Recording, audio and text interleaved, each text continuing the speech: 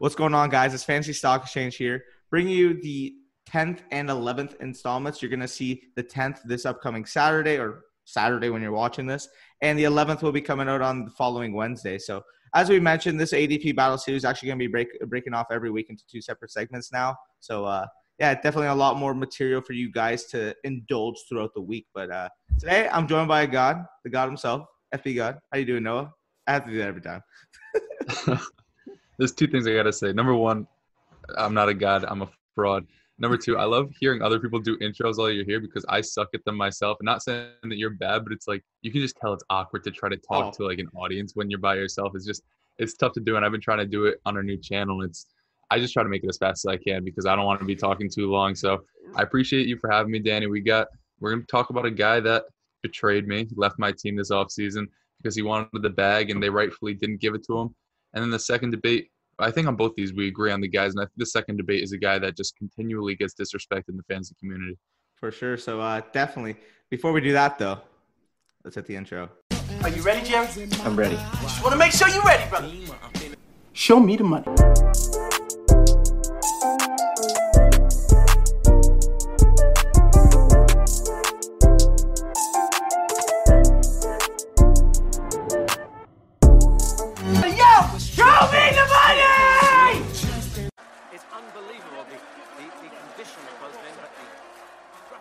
I must break you.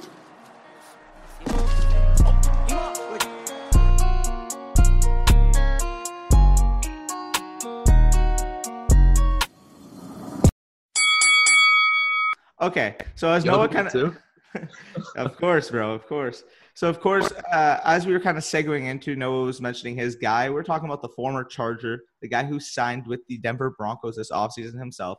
We're talking about Melvin Gordon. So I'll start this one off. I mean, I'm using expert consensus on this one. I know his ADP is a little higher, a little according on Fantasy Pros, but throughout the series, we've been using the expert consensus. And as in terms of expert consensus ADP, he is completely disrespected.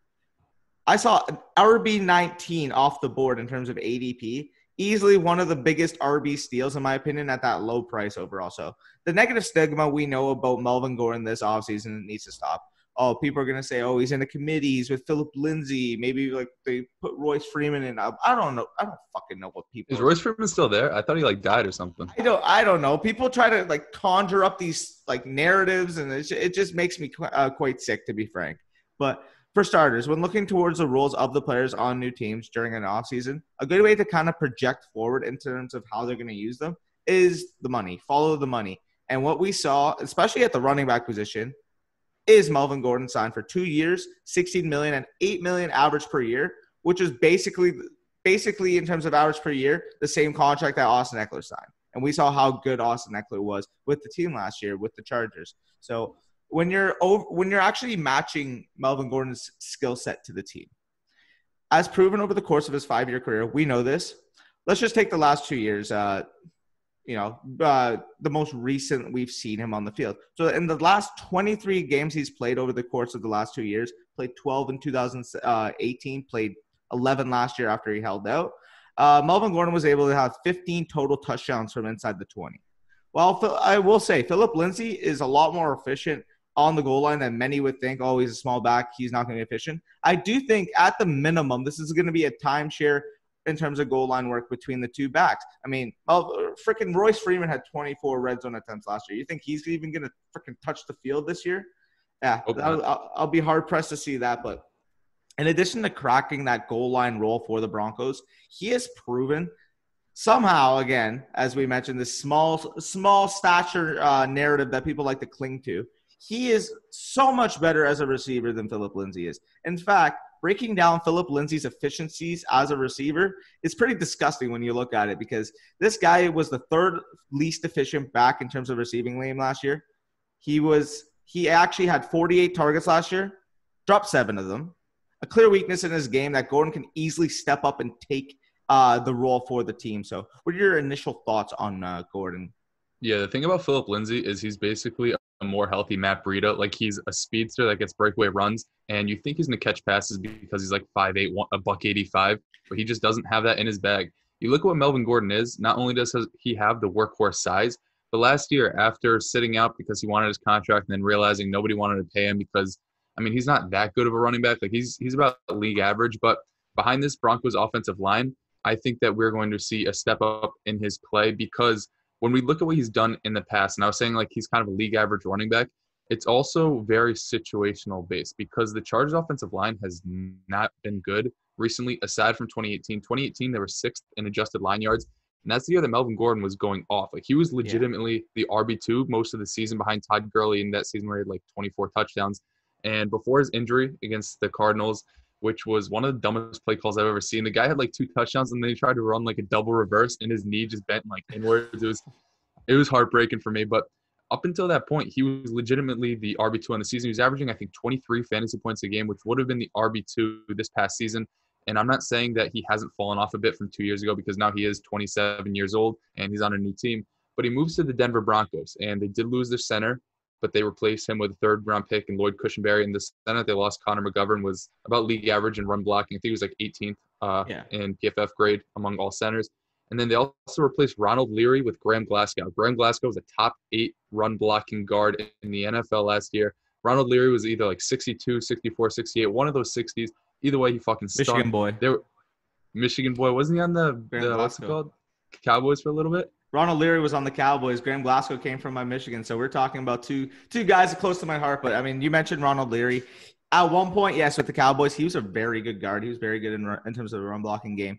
We saw him in 2016 really have a good year. But, yeah, you mentioned, I mean, he's completely not the same player that he was in that time. After he left Dallas, got the bag from the Broncos, he kind of just said, you know what, I'm going to chill now, right? I mean, can't blame the guy. But yeah, now I can get your money, big man. But now he goes behind an offensive line that was 11th ranked last year. And although the center is moving, the fact that they make that big of an upgrade in guard play, I also think they lost their fullback in Andy Janovich. That might be a complete lie. Maybe they re-signed him.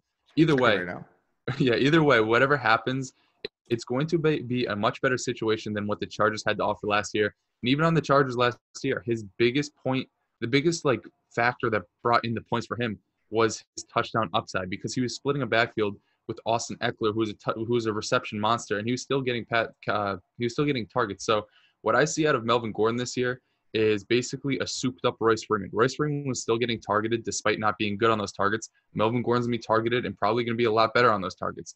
He's also going to get the goal line work that Royce Freeman was getting and probably eat into Philip Lindsay's. I always have Leonard Fournette in my mind. He's going to eat into Philip Lindsay's goal line carries a little bit more than we saw with Royce Freeman because, again, he's a better player. So seeing him going off the board as the RB19 when it might be a bold call, but I legitimately see top 5 running back upside in his range of outcomes this year. Not to say that's what I'm expecting, but a top 12 guy, not that it's a lock, but like there aren't many other running backs as in as good of situations as Melvin Gordon this year because although they add all these weapons through the passing game, Jerry Jeudy, Hamler, Albert O, like this is still a team with a quarterback that hasn't proven anything with a good run blocking O-line.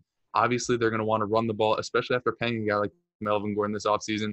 Also, they're in the AFC West, and the Chiefs, the Chargers, and the Raiders do not stop the run. That's 6 games a year where you can expect RB1 upside out of the guy. I fully agree. I mean, you took the words out of my mouth. You were mentioning his success. I mean, over the 4 years that he played with the Chargers, like after his rookie year, because we're not going to mention his rookie year because like his rookie year, Mike McCoy, anything with Mike McCoy can be just thrown in the garbage. Yeah, for sure. But since those Mike McCoy days, he was the RB7 on points per game 3 years in a row. Or RB7 3 years in a row, points per game. I don't know. Something like that. And then RB14 last year. Good. He was really good. He's really good. He was top 10 back for the first 3 years, and then last year was the RB14, even though he played in 11 games when Austin Eckler was just the man, as we know. But you were mentioning in terms of the overall situation on the Broncos, I fully agree. I mean, their offensive line really improved. And when you're talking about the coaching tendencies, I mean, we all know at this point, offensive coordinator, they signed Pat Shurmur to join the team. Now, we've seen Pat Shurmur has relied on a featured back, 65% opportunity share from the backfield or more in 8 of the 8 seasons that he's been the play caller. So, I mean, when you're able to kind of project this situation forward, people say, Eckler or Gordon held out last year. Like, how is that going to affect his overall touch baseline for the team with the Chargers? I mean, the Broncos are definitely not worried about that because when you saw Melvin Gordon came back, 204 touches in 12 games, 15.1 PPR points per game.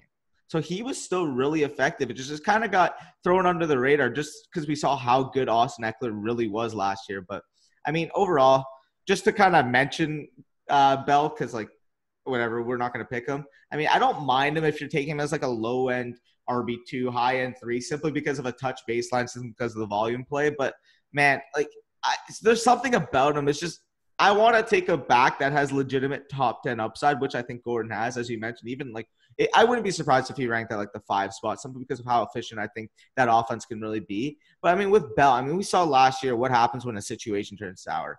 You're getting run to the ground, used up like pretty much fully. Like we saw, like he was a shell of himself last year, and yet he kind of gave you what, an RB 15, 16, I believe, ceiling.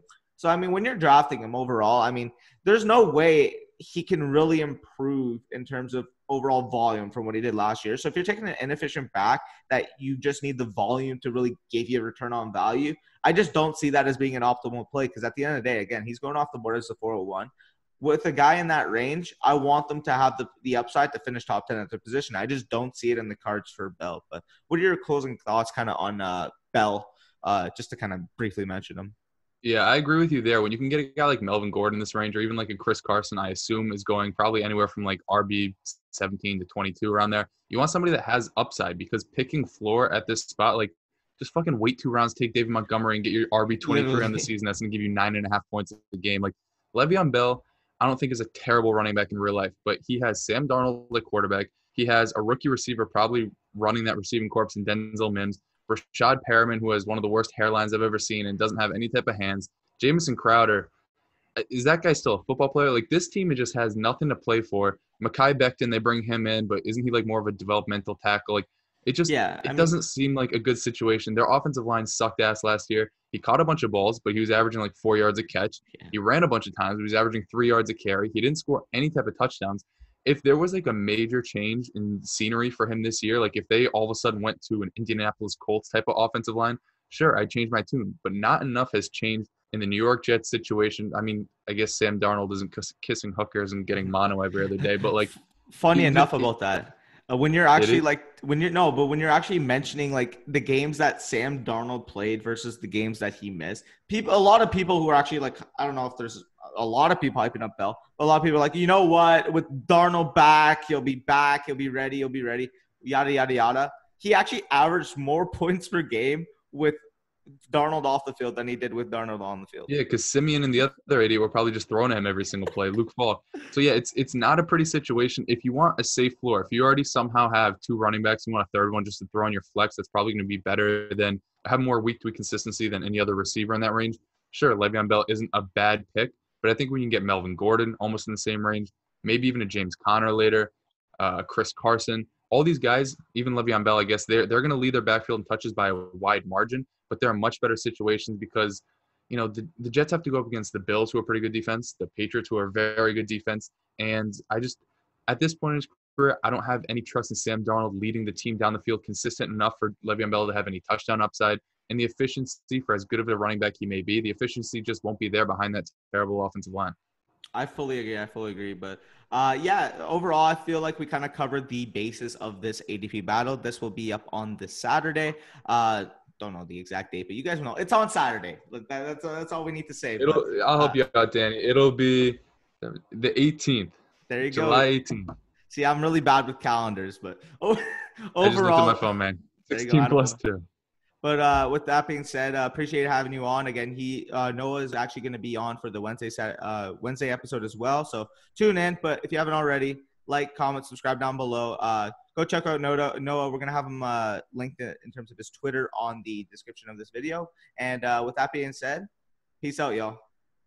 Peace.